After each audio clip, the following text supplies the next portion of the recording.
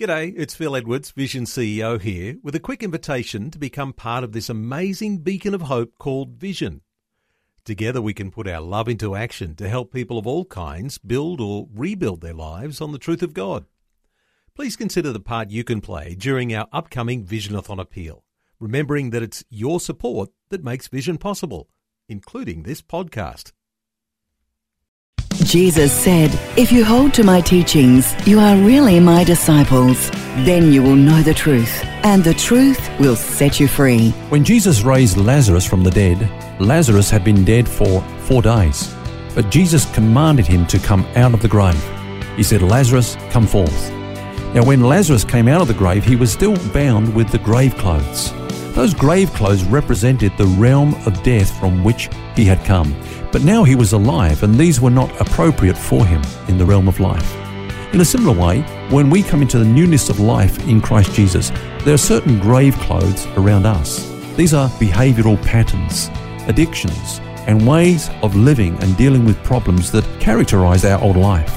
God wants to take us from grave clothes to grace clothes. And so often we read exhortations like this in the scripture: put off lying and put on truthfulness. Put off stealing and put on giving. Put off using corrupt language and use your speech to edify others.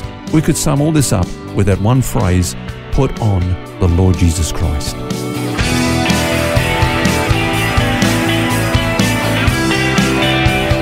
This is Set Free with Ken Legg. Hello, thanks for joining us. Phil here along with author and pastor Ken Legg. And this week we've been looking at sanctification, in particular, what is God's way of sanctification?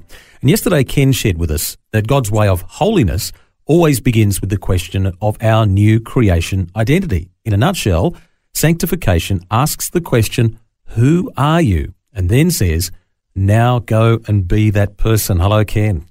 Hi, Phil. Yeah, that's so true. You know, if you don't know who you are, you can't be that person. A lot of Christian ministry today is trying to reform or retrain the old man that we were in Adam. You know, change this, improve that, try harder here, try different ways, etc. But God doesn't have a program of reformation for our flesh. He's not trying to get us to change in our flesh. He's made us a new creation, and the New Testament way of change is totally different to anything that secular counselling has to offer us. That's a really interesting point. What's the difference between true biblical counselling and secular counselling? What's unique about Christian counselling? Well, first of all, Phil, you've used two terms there that I think are worthy of commenting on, biblical counselling and Christian counselling. Now, the two are not necessarily synonymous. Okay. A Christian counsellor may be no more than a Christian who counsels. They may use the same philosophy or the same procedure, if you like, as a secular counsellor. Mm-hmm. And many do, actually. But a biblical counsellor believes in the sufficiency of the Word of God to direct the lives of Christians and believes in the empowering of the Holy Spirit to bring about the change in the Christian's life. Okay, so then in broad terms then, where does the secular and biblical paths separate? Look, I think there are two important truths that distinguish the Christian life from morality. Now, we've been talking about the general counsel that's given about ways that we can change our behaviour. We call it behaviour modification or morality, if you like. The two big differences between that and true biblical counselling is this. First of all, number one, we've been given something. The Christian realises that they've received something from God. This new man that we're exhorted to put on is not something that we've got to manufacture.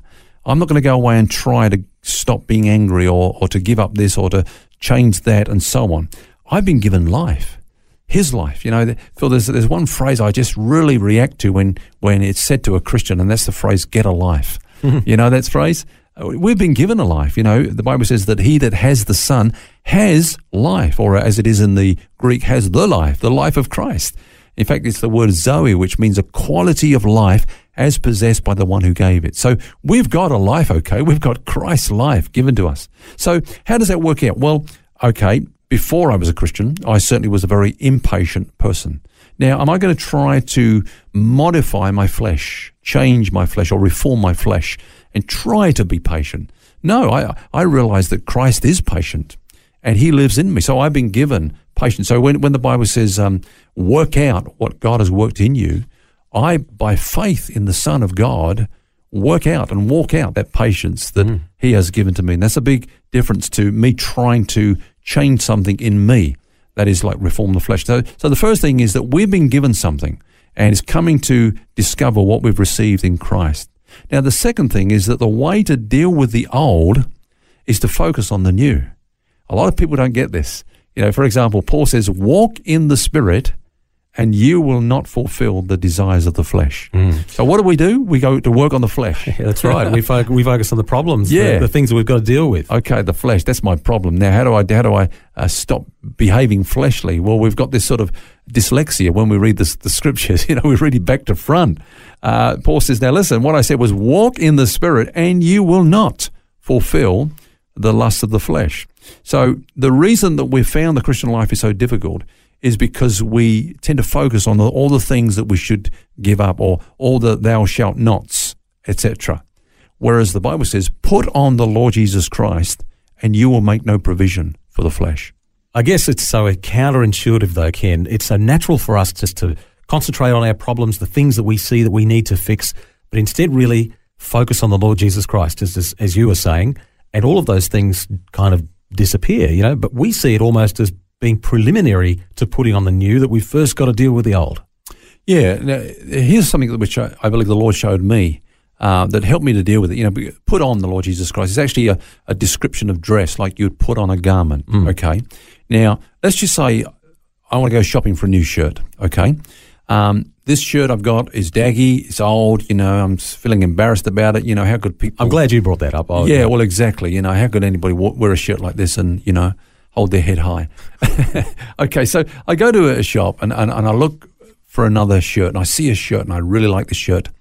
And I think, wow, I'm going to have to try this on and see if it fits me, see if it looks good on me, So you go into the changing cubicle and you take off the old and you put on the new. Now, I'm not thinking about the old as I'm taking it off. I'm thinking about putting on the new one, yeah. And so that's where my focus is. And when I've got the new on, I'm looking at myself in the mirror. I'm not thinking about the old. It's crumpled in the corner there. It's kind of like out of my mind altogether. I'm just thinking about the new. And as I'm thinking about putting on the new, I'm taking off the old.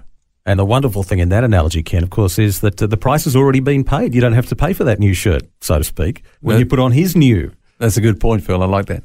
All right, let's get practical here for a minute. What does this mean? How do we do it? All right, well, let's say, for example, we read in the Bible, it says, don't let sin reign in your body. Okay, so straight away we go to war against sin reigning in our body.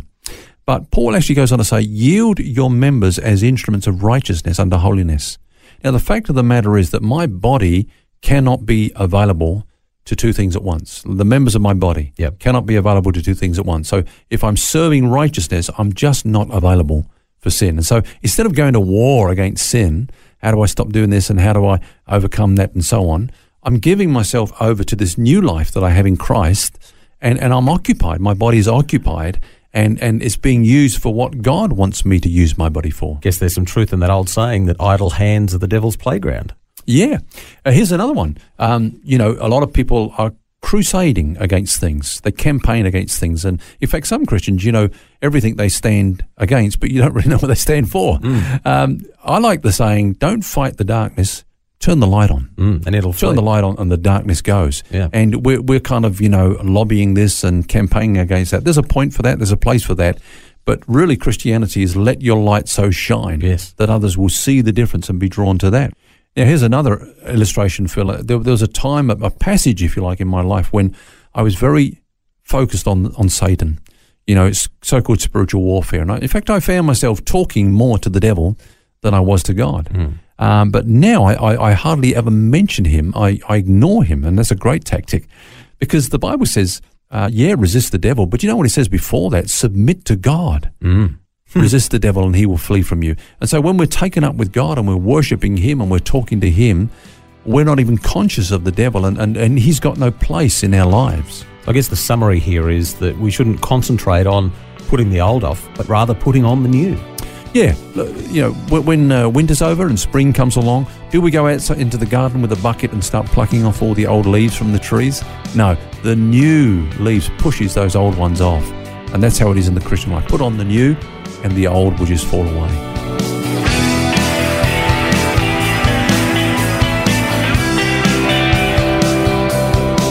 Well, that brings us to the end of our series this week. Hope you can join us next week when we start a brand new one. Until then, remember, you don't have to carry that baggage. God wants you to be set free. For books, DVDs, small group studies and other resources from Ken Legg, including the book This is the Life, which features topics from today's message, visit the Vision Christian store at vision.org.au. That's vision.org.au.